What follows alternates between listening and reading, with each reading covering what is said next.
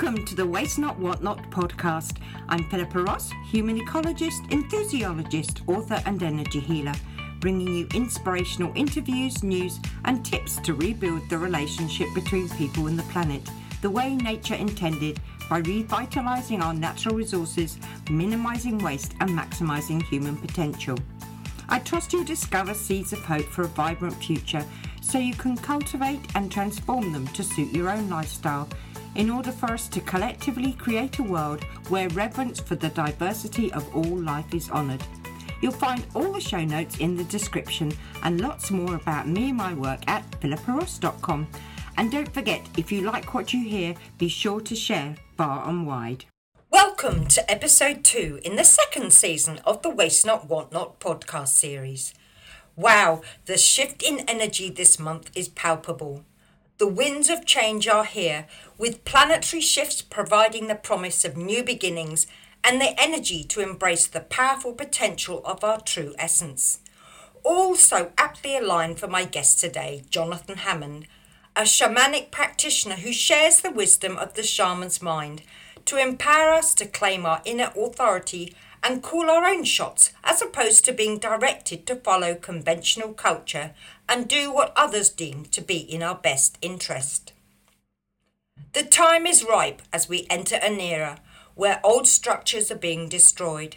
It's a time of turmoil with worldwide chaos and debris from a shitstorm of stories created to segregate society, all of which gives us the opportunity to question the narrative and create a new story and a new chapter for the world we want to be part of. One such wave kicked off a few days ago when a 40-year-old treaty for the high seas was finally updated after a decade of negotiations.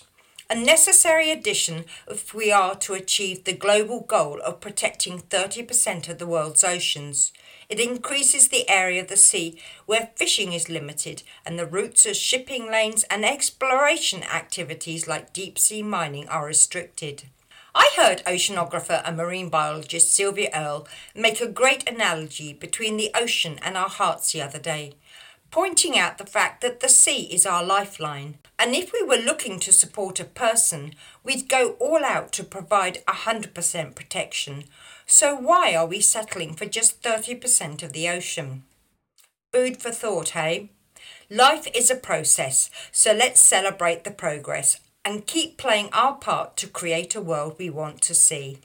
Let's now dive into the still waters below the storm with my guest Jonathan Hammond, author, holistic healer, spiritual growth counsellor and shamanic practitioner, who provides a contemporary approach to the wisdom he's acquired from indigenous cultures to help us connect to the essence of our true nature. Welcome to the show, Jonathan, and lots of aroha from New Zealand. Aloha from Maui. It's really great to be here. Thank you, Philippa.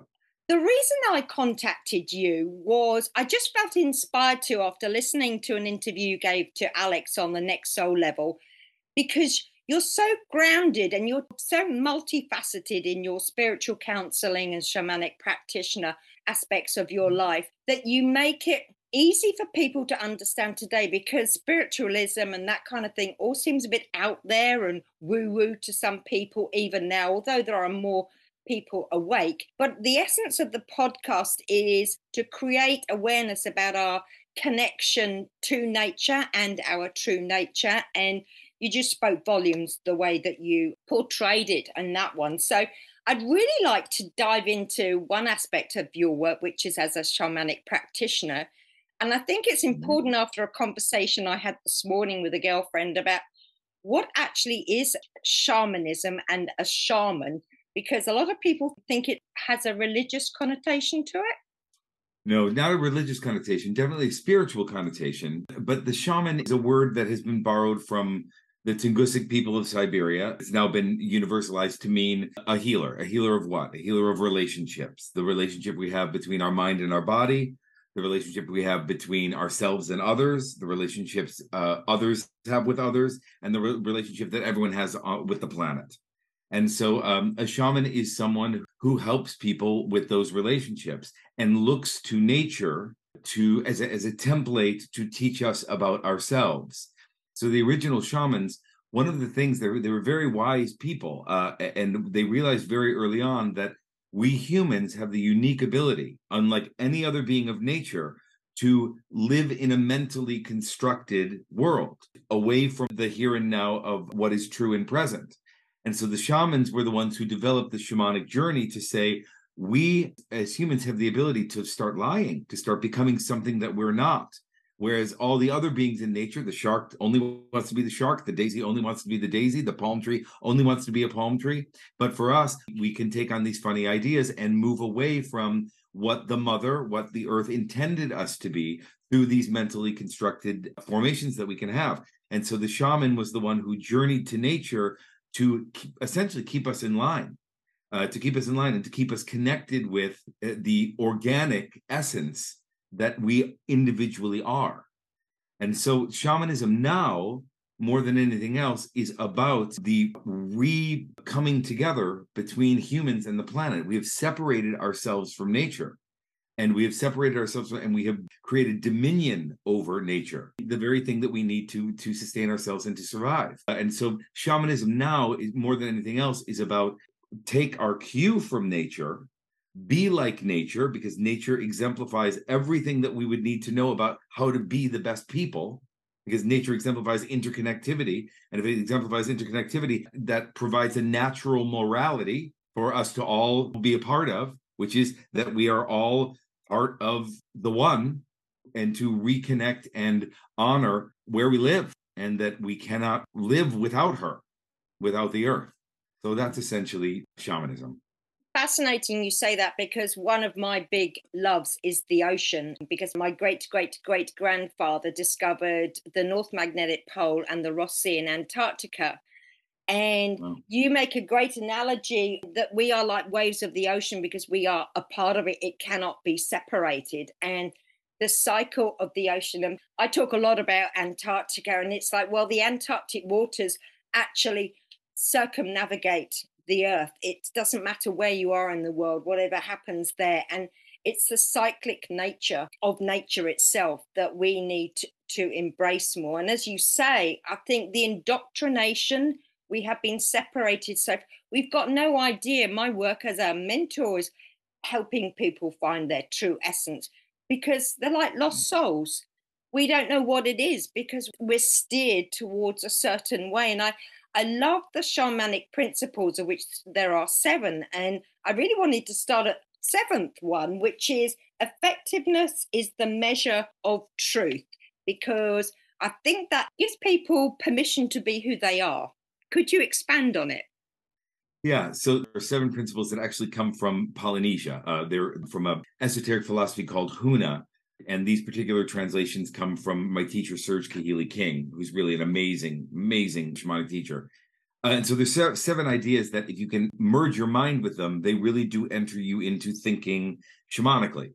And Yeah. so the 7th principle comes from the Hawaiian word pono, and the translation is effectiveness is the measure of truth. So there is no universal truth. The only universal truth is that everything is. Everything else is just made up. And so what it's really getting at is that what is effective, what is true, is what is true for you, what is effective for you. Mm. And at this time, this particular time on the planet, we're being inundated with what to think and what to believe and who's on the right side and who's on the wrong side. The one thing that the architects of this social reality have not figured out how to do is to override our gut and to override our instinctual nature. And they can try, and they do. But if we can recognize that, just to go to the 6th principle, all power comes from within, which says that the power to create your life comes from within you. And it's true if it works for you. So it's a real sense of putting the responsibility and the power and the authority back toward the self and away from the collective that we are all expected to assimilate to. And of course, the collective is very ill. So to assimilate to a culture that is ill is undermining our individual journey. That's what that principle is getting at.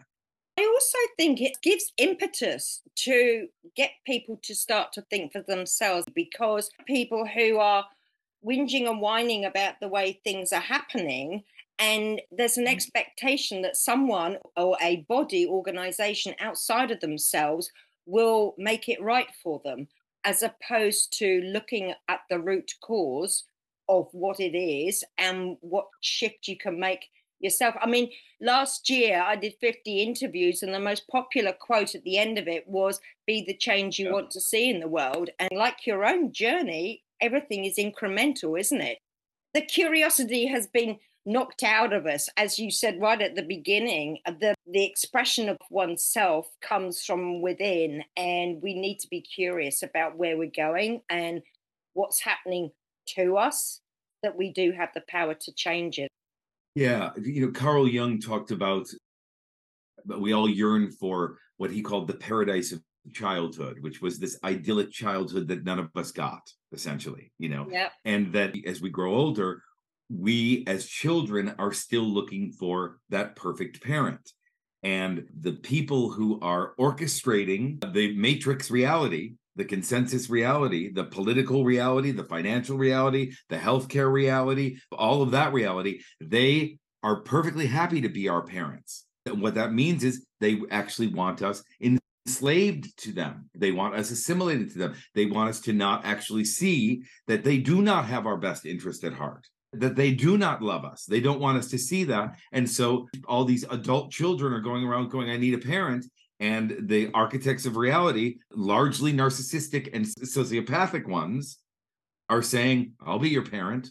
And it's our job to see that and live alongside it, because we can't escape it, live alongside it, but follow our own inner directives, our own truth, our own authority. And that's what keeps us safe. And that's what keeps us clean from being a part of a culture that is, like I said, so ill, so sick, so narcissistic. The big thing for me is where all this do-gooding parenting of us is to help us become someone and become successful when we were born complete and pure and full of potential. And I think that's something that people really forget. Not only do they forget it, and I would say it is probably the biggest heartbreak of being human, which is that the journey towards humanity is just to remember what we originally were, which was a perfect spark of the divine that we all were. And I would even go so far as to say is that there is a vested interest in the architects of reality to have us not know that about ourselves, which corresponds with the organized religions that talk about original sin, that we come in bad and we are to be redeemed. And that, of course, is the exact opposite. What is so important for us each to realize is that if the universe did not need us, we would not be here. And that everything in the universe, every single atom in the universe, is part of an intelligent design beyond what we can fathom. And I'm speaking, this is a nice poetic idea. This is quantum science, which means that the of us are supposed to be here and we have an individual part to play in the entire cosmos. And to water that down and be something less than what we are, or to not invest in gifts, or to live a life that is filled with shame or low self-esteem, or those sort of things, undermine our individual role that we play, and that we are all supposed to. Yeah, absolutely. So can you go into some of the other principles? You've touched on 6 and 7 about the power comes from in. Sure. I guess the first one is foundational really to everything. And that principle is a Hawaiian word called ike. And the translation is that the world is what you think it is. So that can sound like glass half empty, glass half full, like my experience of the world is based on how I think about it. But no, that's not what it's saying. It is saying that, but it's also saying that the world itself, that reality itself creates itself based on what you're thinking. So this is about that we are actually co-creating reality, that onto reality, we project what it is that we are thinking about, and that reality shifts and changes and creates itself based on what we're thinking about. So we each have an individual responsibility to lend our consciousness in ways in which we cultivate an inner world that is loving and positive and compassionate and on our own team as well. And that our outer world, our outer dream, will be a reflection, a creation of that inner dream that we're creating. So it pays attention to what you're paying attention to, because what we're creating with our minds, we're creating. was really hard for people to get to grips with when you see so much happening out there as to what they can do and what difference it does make. And I think it's a reassurance that if we have that practice and share it and talk to it and live by it, it has an exponential effect. I think the momentum is gathering so far as a collective consciousness to actually change the reality. But I think en masse, we've been dumbed down so much. There's no quick fix. Yeah, there's no quick fix. If we want to go to the fifth principle, which is about the power of now. So the only place where we can access power is right now. What that's really getting at is all the things we know about mindfulness and being in the present moment and all of that. But what it's really getting at more than anything is, what am I doing in this moment? What am I creating in this moment? Here's a thought form that is not going to get me where I want to go. Here's one that is. But the one that is maybe has some doubt around it. The thought form that's negative is habitual.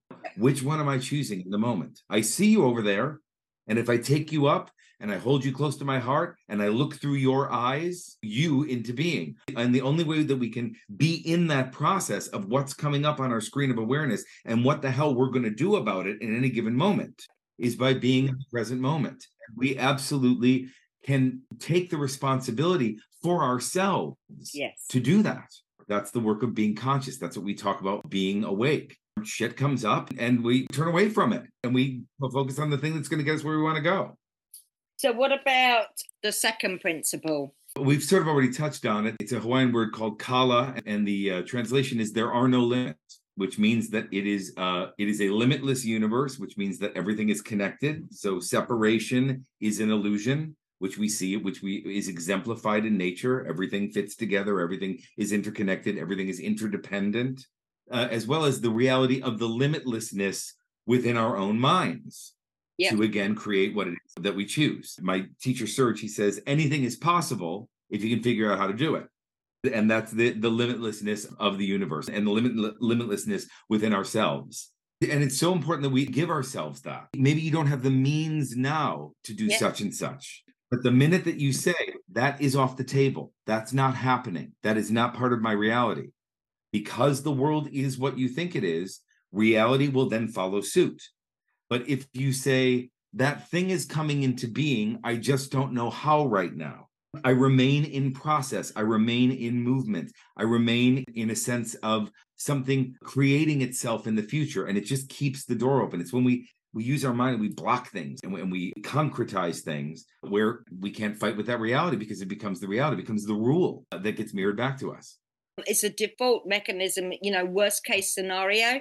And I always say, what about the best case scenario? What if it was good? If anyone takes away anything from this interview, how about these three words? Expect the best. What if you spent the present moment and you were always thinking, expect the best? Because even if you don't get the best, if you expect the best, it's going to be way better than you are right now.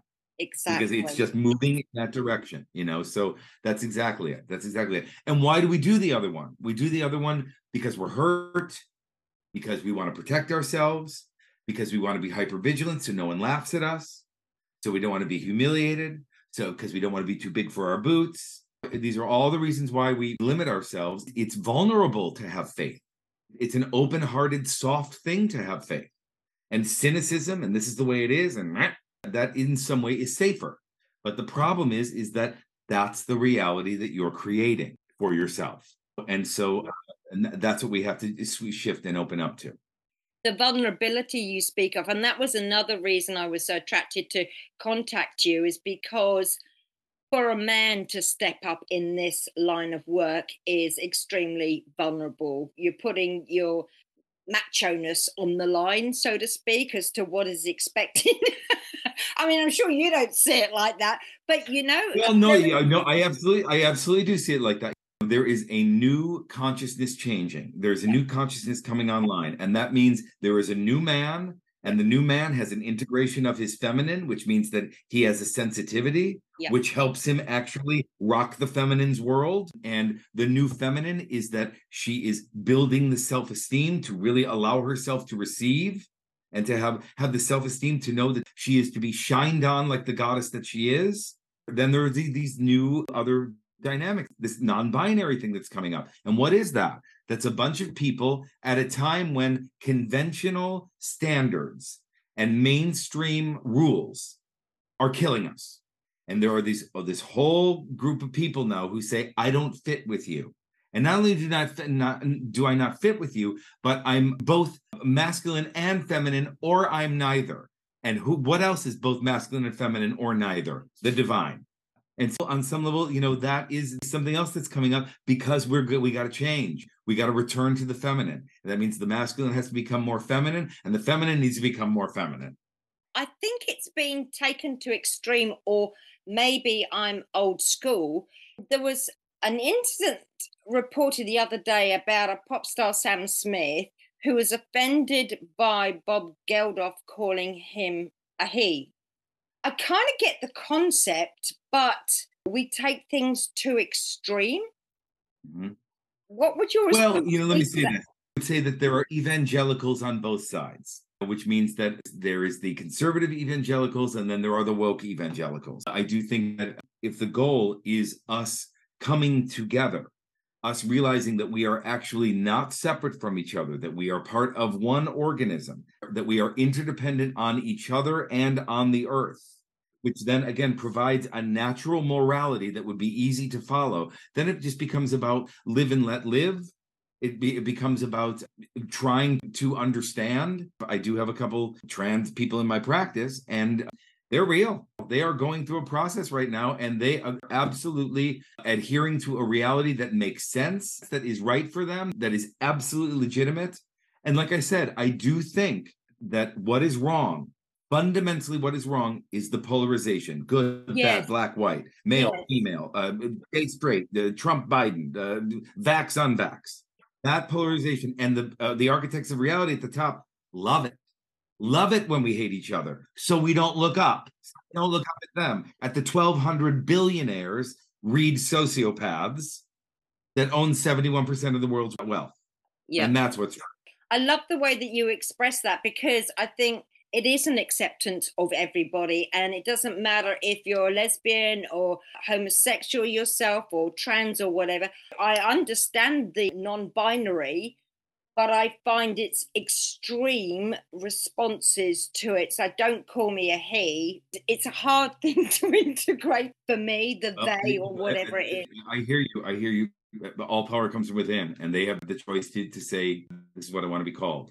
If we were to take it out of something as extreme, although I don't find it extreme, I find it very normal, as something non-binary, what are we really talking about? We're talking about the man who learned what a man is through a kind of 1950s John Wayne, jerk CEO, unfeeling, all of that, guy, that's what he learned. And it's not getting where he wants to go. His wife isn't happy. He doesn't allow himself to feel his feelings. And he's not good in bed. Yeah. And this guy has to integrate his feminine. He has to actually take on, and we have both. Carl Jung, animus anima, we have both within us.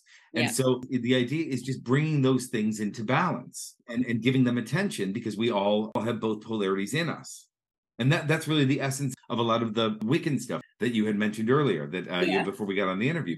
It really is about like those different polarities and how they work together, the god and the goddess, and how they inform each other and how they interact with each other and how they're both necessary and how they're both needed and how they both empower the other to be itself. Yeah. Wow. The other thing going on from that, which is not about non-binary, but it was about sensitivity to things and allowing things to be, was a recent story about Roald Dahl's work. There was threats to edit it because of sensitive people. It was funny because I was not incensed, that's a bit extreme, but I just thought, why can you just not let history be? His works was his character, and why are we adapting everything to make it sensitive and palpable to a few? So it kind of goes with that. It's just, to me. I hear you. I can only say this. This is actually happening in America. In the state of Florida, there are 176 titles, books that have been in the library that are now banned. Wow. As well as yes, that is really happening. So there are extremes on either side. And I do think that the old guard, the conventional ways of being, they're very much under threat. And at least in America, they are legislating against women's private parts and all of that. And that is absolutely about that we want control. It's very much there. So even though I understand that there is extreme sensitivity on one side, it is about there are new energies that must be dealt with. They are evolutionary energies, and they are changing the polarized conventional culture in a way that it needs, because we can't keep going as is. I do think they're important. They're important conversations. Yeah, they are. It is fascinating how every subject is integrated in the polarization of just of the few things that we've actually brought up.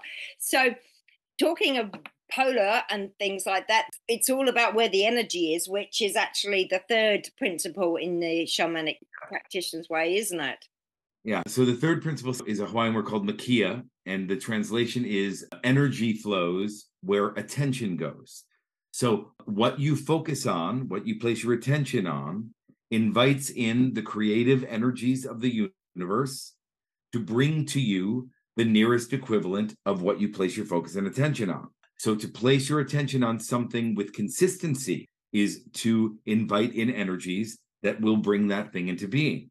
It's closely tied with the world is what you think it is, but it's kind of saying the world is what you consistently think it is. I'm a kind of all or nothing kind of girl, and I find you can probably understand this in writing my book. It's been something that's been fermenting for 13 years, and part of it's been the journey of walking the talk, but also found with the journey it was letting go of that ego in writing a book to be look at me kind of thing. Whereas I've heard you say with your own journey, you've written the book because it was a part of you and it came out and it just is, which I think is awesome.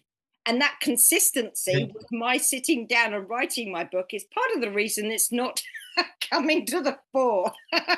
Well, and speaking of that sensitivity, one of the things that I knew was going to come up is I'm a Caucasian man writing a book about Hawaiian spirituality. And of course, there is definitely a cultural appropriation thing, which I write about a lot in the book.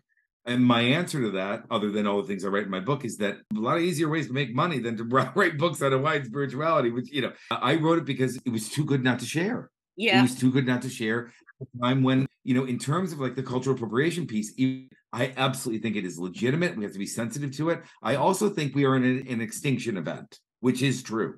We are in an extinction event right now, and we do not have time. And if we are going to get back to indigenous mind, meaning back to reverence and interconnection and non-separation with the earth, then to shapeshift, to tune into, to dream with the indigenous shamans, the indigenous cultures as we think they might have been, and based on what the anthropological material tells us, is very, very helpful because we need it. And we need voices because a lot of the shamans have been killed. And we need people who also want to tune in with that. I won't get it right. But at least it's not lost. And it's brought a contemporary look at something. And it's not as if you've just seen it once. You spent years and immersed yourself in cultures in Brazil and Bali and Mexico and Nicaragua. So it's really come from within. And I can say with the Māori culture, I mean, although I'm a Pākehā myself, as they call us, an English rose, that it's the great-grandparents where the medicines have been lost. And there's been a couple of generations where they've been indoctrinated with, domesticated is one of the words I've heard you use, and socialized to look at the commercial world and prove themselves. So their traditions, but they're extraordinarily connected to nature, the Māoris. And so it is really important, as you say, to bring that in. And I think instinctively I knew that in bringing the podcast to light, because there's so many different facets that people can look at the same thing. It's our natural resources, our human potential, and the earth that we're basically destroying, and we need to have reverence for it as well. I think you've done all of them. There's one I did. The fourth principle is aloha, which you all know from Hawaii. And the translation of that principle is to love is to be happy with. So to love is to share happiness. Alo means to share or face to face. Oha means joy. and ha means breath. So aloha is about the shared experience of love. Wow. And that is considered a principle, meaning that what we're focusing on, what we're thinking about, what we're doing in the present moment, what we believe our authority is and our truth is informed by that. When people say, well, wait, so energy flows where attention goes, how do I know what to put my attention on? Is aloha present? If love is present, that's what you put your attention on. If love is not present, then you definitely don't put your attention on that, because what we put our attention on grows and invites in the energies of the universe. So focus on love, you get more love. Focus on fear, you get more fear. The Māori word aroha has the same meaning as well. I'm not sure how they break it down as well. Interesting, hey? Yeah, it's very much of the same quality for sure. But just to say, I can't speak about all cultures because I don't know them, but everyone that I've studied and certainly everyone that I've visited or worked with, the universal principles, even though they wouldn't put them in this language necessarily, the practices, the outlook, the worldview, the fact that they are all egalitarian, the fact that they all believe that everything is of great spirit, the fact that they believe that everything is alive, everything is conscious. That's the same in every indigenous culture. And they are looking to nature to guide them, which is a fundamental difference between us and them. They are looking to nature to guide them. We are the children, the stones and the plants and the animals are here before us. And we as children have the mistaken idea that we can become something that we're not. Yeah. We can live separate from each other.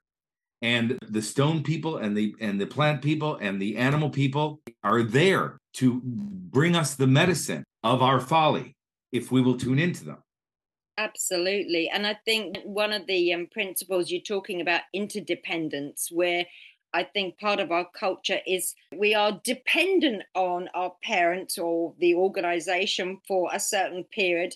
And we're told that all the lessons we learn are so that we can be independent. So the word interdependent is just not part of our vocabulary. It's not even thought about, is it? And just to say, it doesn't mean that we don't have gifts.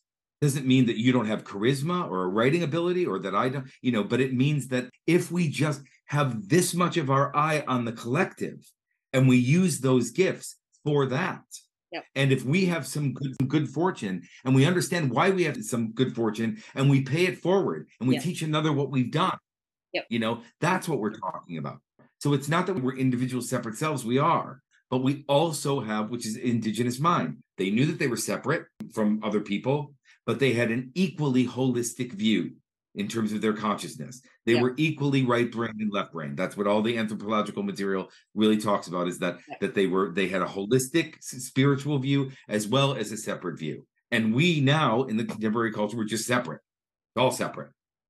And I think it's whole brain, because I don't know if you come across Dr. Jill Bolte, but she is a neuroscience and she had a stroke. She could feel herself disconnecting and she found herself in a great universe of balls, as she called it. And that was the creative side. And she couldn't use the left-hand side of her brain. And it took her 8 years to integrate it. And I think really it is about that whole brain and being curious and connecting the two sides. We've been like 95% left brain, thinking about the consequences of everything and the worst case scenario, as opposed to the holistic look, not just of the mind, but of everything that is. Yeah. That's right. There's only one mind. And I have heard about that woman, by the way. But yes, there's only one mind. And what does that mean individually? That means when you take an action that undermines yourself, if we are all connected and it's all one, if you do that, we're all stuck with it. You don't attend to your gifts and invest in them, we're all stuck with that. Yes. If you hate yourself or are mired in self-loathing, we're all stuck with that because there's only one field and that's your contribution. And I think for anybody who finds it hard to get their head around the meaning of it, you only have to walk into a room and feel the energy of people who are of a lower vibration, who are down or whatever, compared to a more vibrant person who will actually lift the whole thing up as well. For me, it is the quantum science, it's the energy, and we're really, what we're doing with the raising of consciousness is lifting the energy of everybody and in harmony with the earth. And just to say this too, bad stuff does happen, but if we can adopt the outlook and the frame of reference that when the stuff that we don't like happens, it is only the darkness that has come in to usher in the light, that darkness is directional. There is a lesson there. There is a takeaway there. Now, you might have to pull the lens back to something about karma, something ancestral, something that you weren't even aware of. But we talk about in Hawaiian cosmology, the day starts at nighttime. It is out of the nighttime, out of the darkness, that manifest existence happens. Oh. And so it's not about just raising our consciousness so we can all be happy. It's about raising our consciousness that says living a spiritual life is not about alleviating suffering. It's about giving our suffering meaning. Yes, yes. Taking lessons from our suffering. Yep. Directional lessons that usher in new ways of being and usher in the light. Yeah. Meaning is a really important aspect of it. I know from my own journey, I failed everything drastically, and it's given me so many life lessons. I've got a wardrobe of t-shirts of all different colors and sizes of things that I've gone through in life, but it's resilience. I think, there's one of those huge lessons that comes in failure, and it's like, well, what did you do to consistently make an effort to make things change? Yeah, it is fascinating. Now, there are other aspects of your work. Reiki is one, and Cherokee bodywork. Can you tell me a bit more about the Cherokee bodywork, and is it very much similar to Reiki?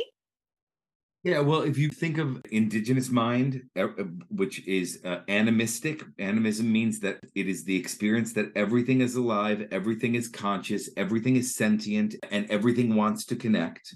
We can do the same thing with our body. And Cherokee bodywork, more than anything else, is about getting quiet with yourself or getting quiet with your client and touching somewhere and saying, what's here? What's the story here?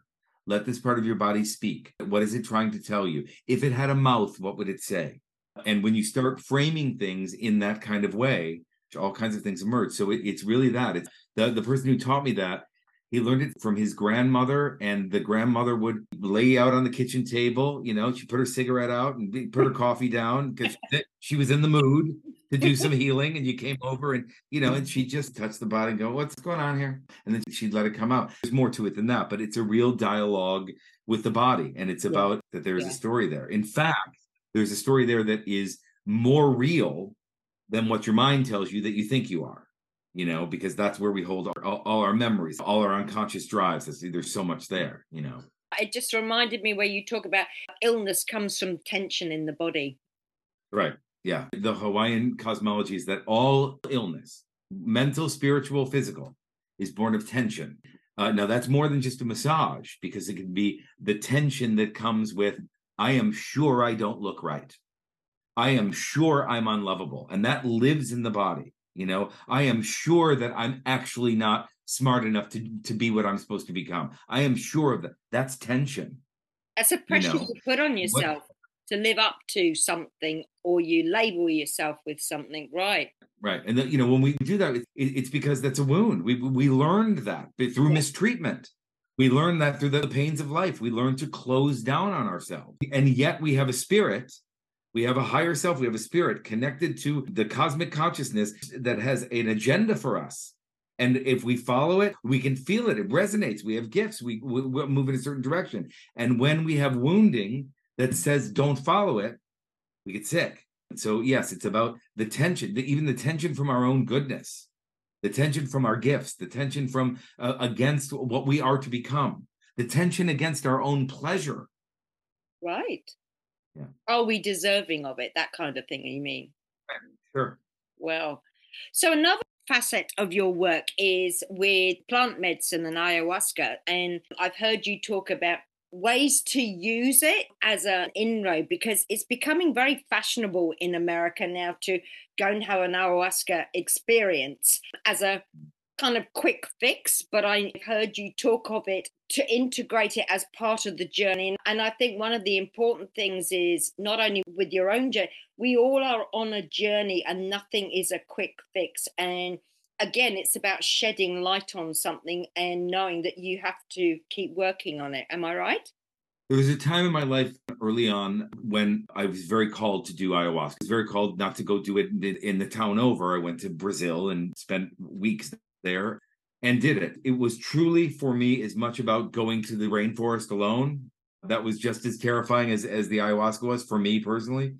It was an opener. I find that generally, if there is not therapeutic work accompanying the plant medicine, they become spiritual weekends, they become spiritual adventures, they become, and all of that. Even if you have a real cosmic experience, it's not necessarily lasting. Sometimes it is. I don't want to say that too, but it really is about being in a therapeutic process. And so often, just in my own work with clients, because that's what I do. I do counseling work more than anything else. We're at it for a while, and we're looking at this problem from all sides, and we're understanding it, and we're knowing why it's there, and we're understanding how we get stuck with it. But something just isn't giving. There's just something that, why is this still? And that's a really good candidate for plant medicine, because plant medicine, particularly the one that I really know well, is psilocybin. That is about destabilizing the default network in the brain, the thing that we always come back to. Yep. And psilocybin, it just destables that enough to where we're suggestible to new ways of being and new ideas and that sort of thing. So I did do ayahuasca. I have no training in, nor would I, because I don't think it's culturally appropriate, because that's really about the spirits of the plants. It's just nothing I'm interested in playing with. I did do training in that, and 5% of it was about the psilocybin, and 95% of it was about transpersonal psychology and all the intake, the outtake, what we're getting at, because the medicine just does its thing. Medicine's way cleverer than I am. I can't add anything to that. But it's about the process. And I do think that it's been used really recreationally. And I think that can be fun, but real thoughtfulness and real process, it can really be used to open things up in people. Yeah. So just be wary of what you're doing, because what I'm getting from what you say, it can be an addictive thing. As you say, you can go on one retreat one weekend and the next month and the next month and forget that actually you have to do some work in between yourself in order to progress, really, as opposed to... Sure. Just to split hairs, they're not addictive substances. That's very important to say. But you can have the experience of wanting to get high, or have peak experiences. That can be a rush and addictive and all of that. But the substances themselves are not actually addictive. Yeah, that's what I meant. But thank you for clarifying it. Another good reason for my wanting to talk to you is because you've gone from a Broadway actor to becoming a shamanic practitioner and author and spiritual counselor. But there was a journey, wasn't there? And how you ended up at Maui. So could you enlighten them as to what your experience was? Because it's not an everyday one, was it? It's not an everyday one. I was an actor for many. It feels like just a different life. But when you think of acting, you can just imagine you learn the lines, you learn the blocking, you hope for inspiration to come through. And I was doing that since I was a little kid. And the context for it from my parents was, this kid is clearly an actor because things are coming through. And so I got on that path, and that felt right. And it was a real precursor to counseling, because when you read a script, you read and you go, what kind of person would act that way? What kind of person would say that? And that was very helpful in terms of the exact same skill set now. So the fundamental qualities of it are very similar to the work that I'm doing now. I was relatively successful, but this healing stuff was always on the side, and it kept taking up more space. And then I had the terrifying realization when I was employed, which is what every actor wants, that I couldn't wait for it to be over so I could go be spiritual and go do the healing stuff again. And that was terrifying, because I knew that my other actor friends did not feel that way. Listening to something you were saying the other day, and I kind of took off it. It's a bit like being, as an actor, this is just my perception, of you being directed, whereas you're wanting to direct yourself and work instinctively. Well, to go back to the sixth principle of Huna, all power comes from within, which is where I really live there now. I really follow my own inner authority first and foremost. And, that life is, unless you really are someone who, can call their own shots, which is a percent of a percent of a percent, someone else is calling the shots in your life. That's absolutely perfect too. It was always the artistry that attracted me. But what I found was that I had to do with show business, which was something that, I had little interest in. But the artistry was, and still does really light me up, when I see it. But the show business part is not my thing. And in some ways follows the same polarized, conventional, mainstream culture of the overculture that I'm talking about that we all need to pull away from. Yeah. Yeah. You knew most No, of you go it ahead. kind of instinctively, but then you had the experience on the volcano, didn't you? Yeah, and I mean, at that point, I'd been to Brazil, I've been in many different places, working with shamans, but it was always, but I'm not going to give up acting. And then, yeah, on the volcano, which I can see from my window right now, I had a real visitation, a really peak spiritual experience, which I read about in the book, and I was told it's time to stop and do this full time. And it was within a week of that experience that I called my agents in New York and said, don't send me out anymore. And I got an office in New York City and, asked my father-in-law for $3,000 for the down payment. This is now 20 years ago, and really, really changed my life. Yeah. Yeah. Was it scary? Yeah. Well, how anything is soul material is that there's risk. There's risk and it requires faith. It's soul material, so of course it was scary. So I just want to let the listeners know, but I will definitely put it in the show notes, that your book is called The Shaman's Mind, Huna Wisdom to Change Your Life. So I'll put links in it and to your website and everything else like that. So while we're talking books, I always round off my interviews with a few questions. So has there been a book and or a person that has influenced you in your life? And if so, how? Oh, gosh. There are two that come to mind. Serge King, who is a wonderful author and teacher on the Big Island, and who Huna really comes from, which I probably butchered a little bit, but he was still nice enough to be okay with my writing it.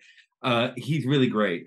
I mean, I think he's mid-80s now, and I remember I watched him teach all day, and then the next day he came back in the morning, and he said, "How was everyone's night?" He said, I watched a documentary, but I put it in Portuguese because I wanted to practice my Portuguese and translated the whole thing with him for my wife." Like, he's just the most awake, erudite person. He's really, really, really amazing. So he's really great. And he's got wonderful books too.